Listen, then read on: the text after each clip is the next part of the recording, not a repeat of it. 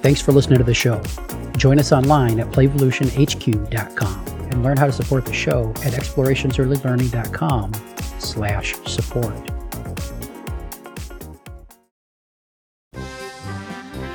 Grab your highlighters. Can't find them? They're probably right there in your pocket protector. It's time for that Early Childhood Nerd Podcast. Let's get nerdy. Here's Heather.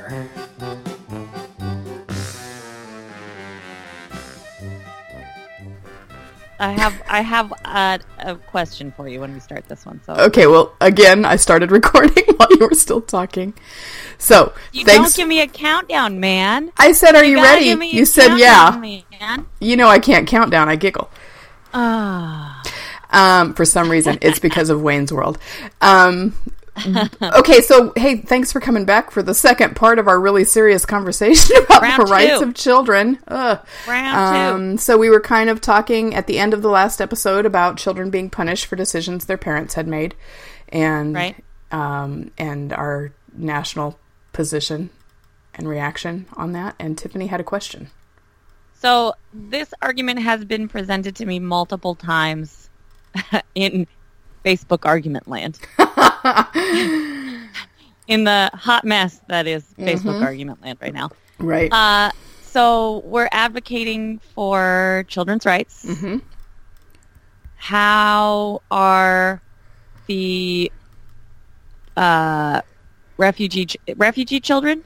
How would you describe? I am calling them refugee children because it's my understanding that yes, the parents are coming through, trying to come through illegally, but they are asylum seekers, which is a legal process. But, and again, I just heard this morning. I haven't had a chance to fact check it, but what I heard this morning was that the ports for asylum seekers have been sort of closed off, so they're forced to take these other routes. Mm-hmm. So the children that we're talking about that are being detained and separated from their parents, the parents are asylum seekers. And so then I think the children are considered refugees. Okay. But I think regardless of parental status, I would call the kids refugees. You know, they're not illegal comers. Right? And that, I think that is sort of a critical divergence of thinking that is occurring in our country right now. Uh-huh. We are viewing the children as not responsible. You and me, we, or the country? Yes. Okay, yes. You and me, we. Right. Because we believe in children's rights. Right. And we have, like, prior to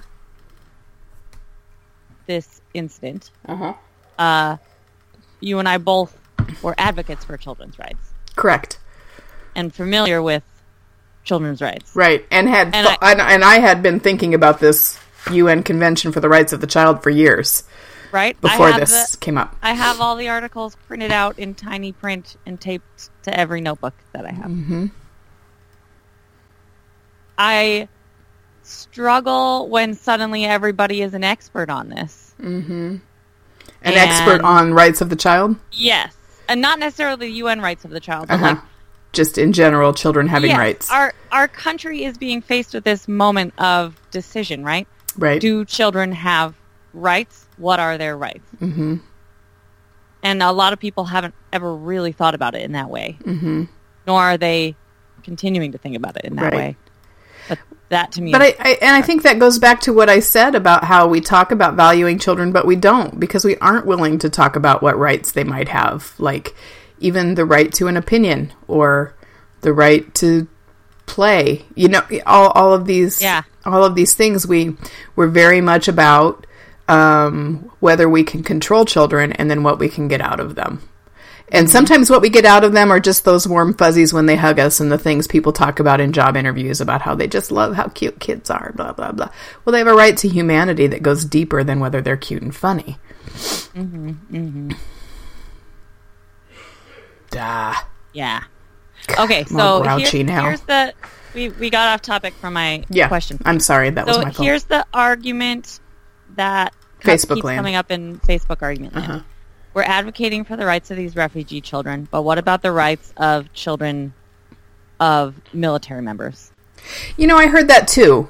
I think I just saw a meme that was like, right now thousands of American children are separated from their families who are actively deployed. I don't think that's I'm sure I'm not denying hardship there, right, or traumatic effects there, but I think in those situations the parents have some power, or whoever, right, the parents have some power to stay in contact with their children as much as possible, to manage that stress level a little bit.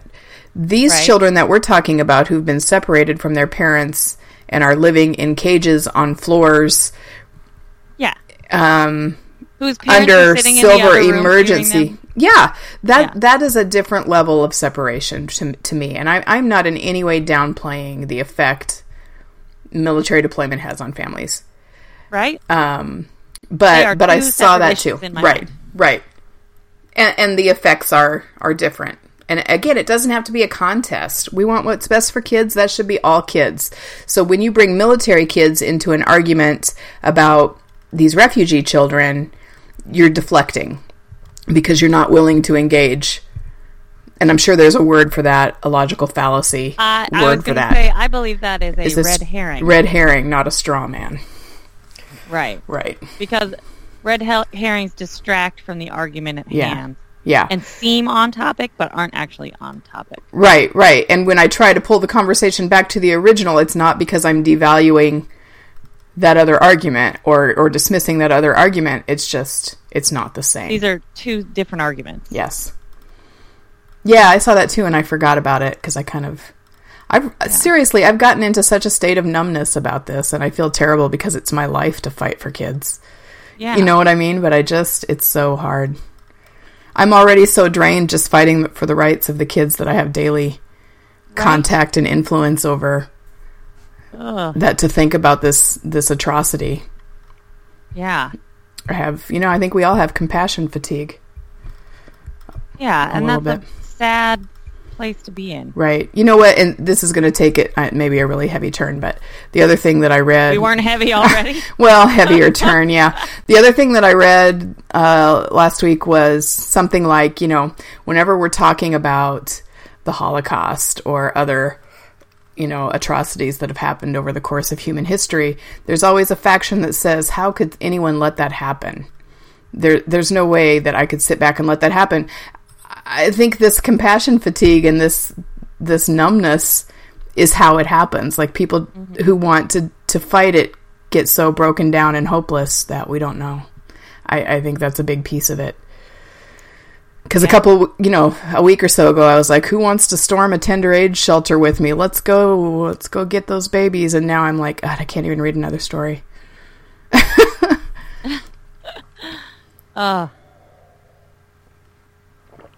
So I don't know. Where do we go with it now? Humanity. It's sad. It's so sad. It's not that hard. Vote. God, please, yes. Yeah, November's not that far away. Vote. Read up on logical fallacies. Please. I wish I had a good resource. I have a graphic that someone had posted that had like a list of logical fallacies that was very accessible and manageable for me. So, can we explain what a logical fallacy is? Yeah, please. Can we? Gosh. I would like to explain. You go right ahead. I'm going to look for that thing that gives me all of them in a nutshell. I found a really awesome picture book of logical fallacies. Oh. And it's got like a picture and a description of each one. A logical fallacy is a form of argument craft, is how I'll put that. And there are things that sound like good arguments, but actually distract from the debate. Right. So you heard us mentioning the common errors in reasoning that will undermine the logic of your argument. Yes. And I found that anytime I'm in one of those really, like just reading a thing that somebody said that just rubs me the wrong way, I find that it usually comes back to a logical fallacy. Uh-huh.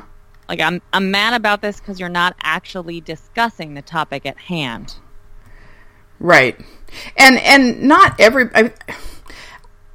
I think a lot of times the people who are making those arguments, they're not like, oh, I'm going to derail this with something completely off topic. Not. You know, it's a genuine attempt. But I did this recently. Right.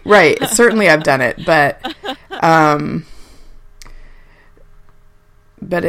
it's a time suck and an energy waste. And identifying that a logical fallacy is occurring, I think, makes us all stronger. Mm-hmm. Right? Because then you're able to say, look, that isn't an actual basis for argument. Yeah. Come back to what we're talking about. Come back to the facts at hand. Yeah. It just helps us craft more real arguments. Yeah. Because I don't think arguing is a bad thing. No, I don't either. And I think we all have sort of been taught that it might be a bad thing. You know, everybody just come together. Find a middle ground. We're all friends here. Oh, God, it all starts in terrible childcare practices. Yep. So I've got something. You want me to read some of these logical fallacies and their summary? So there's the hasty generalization, which is you've not studied enough examples for such a conclusion. Mm-hmm. The red herring, unfortunate, but it is irrelevant and distracting from the main argument. Mm-hmm. That's the one I did recently. Mm-hmm. I'm reading up on, like, why did that argument bother me? Slippery slope. The slippery slope.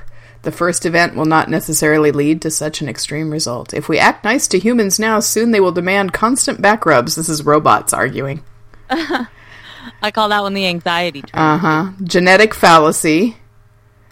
All humans start out as incompetent babies, so they must grow up to be incompetent adults. Circular argument. Robots are better leaders because of superior leadership skills. Oh, God, the ad populum. Where is your robot pride? This is coming up a lot. It's like, well, don't you care about America? These immigrants are coming in, and we're all going to be minorities because so many immigrants are coming in. It's going to be terrible. Will you send me a link to this? What is this? Well, it's a graphic. A look at logical fallacies. Robots should take over the world. Premise accepted. Please state your arguments. So anyway, you guys can look up I don't have to read the whole thing to you, but I like it because it's robots. Yeah, and it puts it in like a comical, easy to understand. Right. So there's like little examples that we could fill in the blanks and find probably that we've seen examples of each of those. Yes. In these Facebook. In meme form. In meme form. Which is our true form of communication now. Right. Or a sixth love language. Was it you who shared that? Yes. Sharing memes was the sixth love language. They're so effective. They really are. Right to the point. All right, where do we go now? What next? Where do we with go this conversation? From here? I was encouraged. Again, I've been watching the news this morning, which is what I do on Sunday mornings now. I sit in my robe. I drink coffee. I watch the news. Steve and I have matching robes. Oh, you and Steve are cute. That's what we hear. Anyway, I was encouraged because they did report that maybe, and it's a low percentage, but it's more than I expected at this point. 4 or 5% of the children who had already been separated from their families had been reunited after this executive order was signed. Which I was glad the executive order came through to stop the separating, but I was also pretty bleak about the prospect of them doing anything about the currently separated. So, yeah, 5 is a step, I guess. Yeah. I don't know. Way to stay optimistic there, man. Those poor babies. And now I'm just running through things I've heard people say. That there was some politician who said that the footage of the screaming children shouldn't upset us because children scream in childcare every day. It can't be that bad. What? Let's identify by that logical fallacy. Is that a red herring? No. What is that? I don't know. Let me look at my fallacies again. Hasty generalization? No. Moral equivalence? Yes. Also, just wrong. Children don't scream like that in childcare every day. We actually work to make sure they don't. Right. Not like that anymore. Like it's not, the same as a child who spilled their milk on their pants and is mad that they have wet pants now. Right? Childcare isn't an irreversible trauma.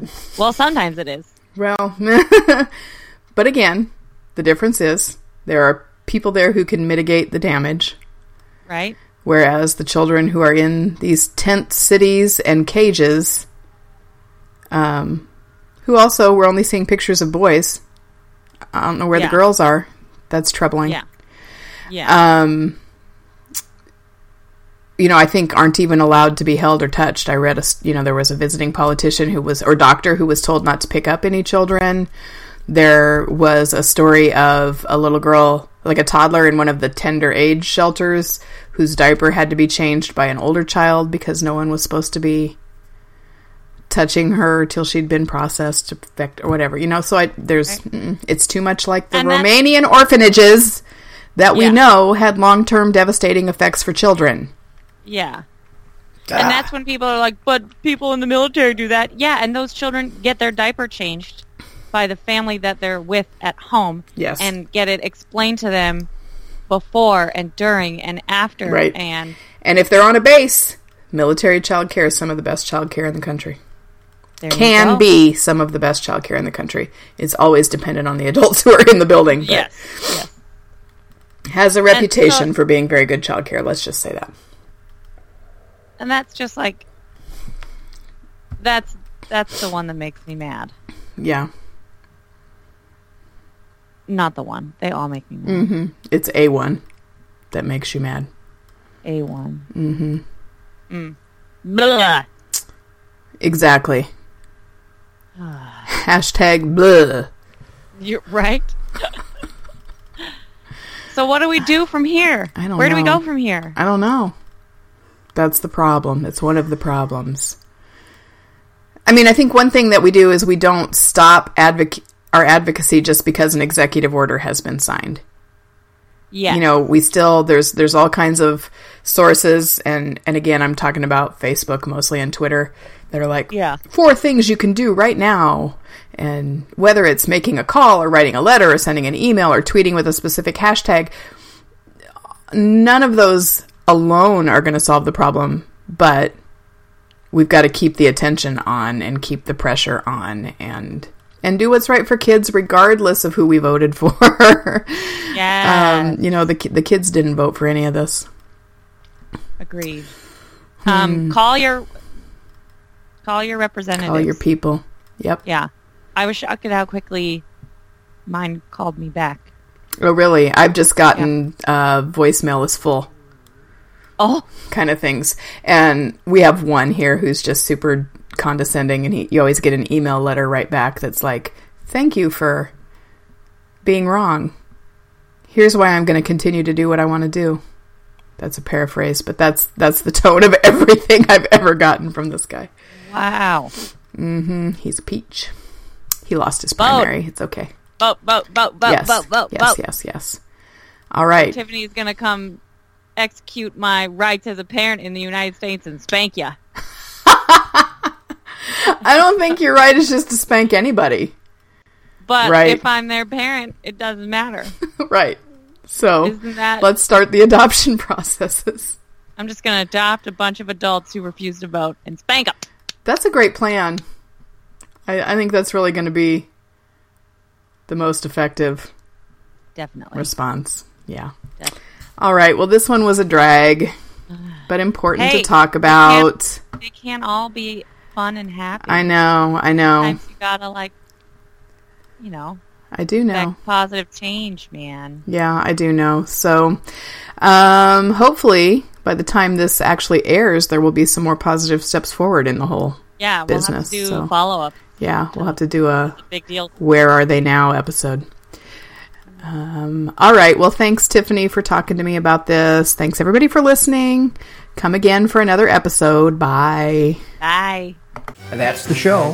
Now go get your nerd on.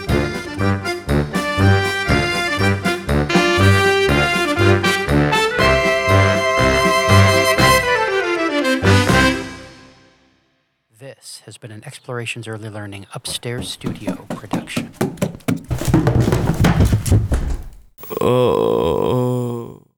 Hey, we need your support to keep the podcasts flowing. Go to explorationsearlylearning.com/support to learn how.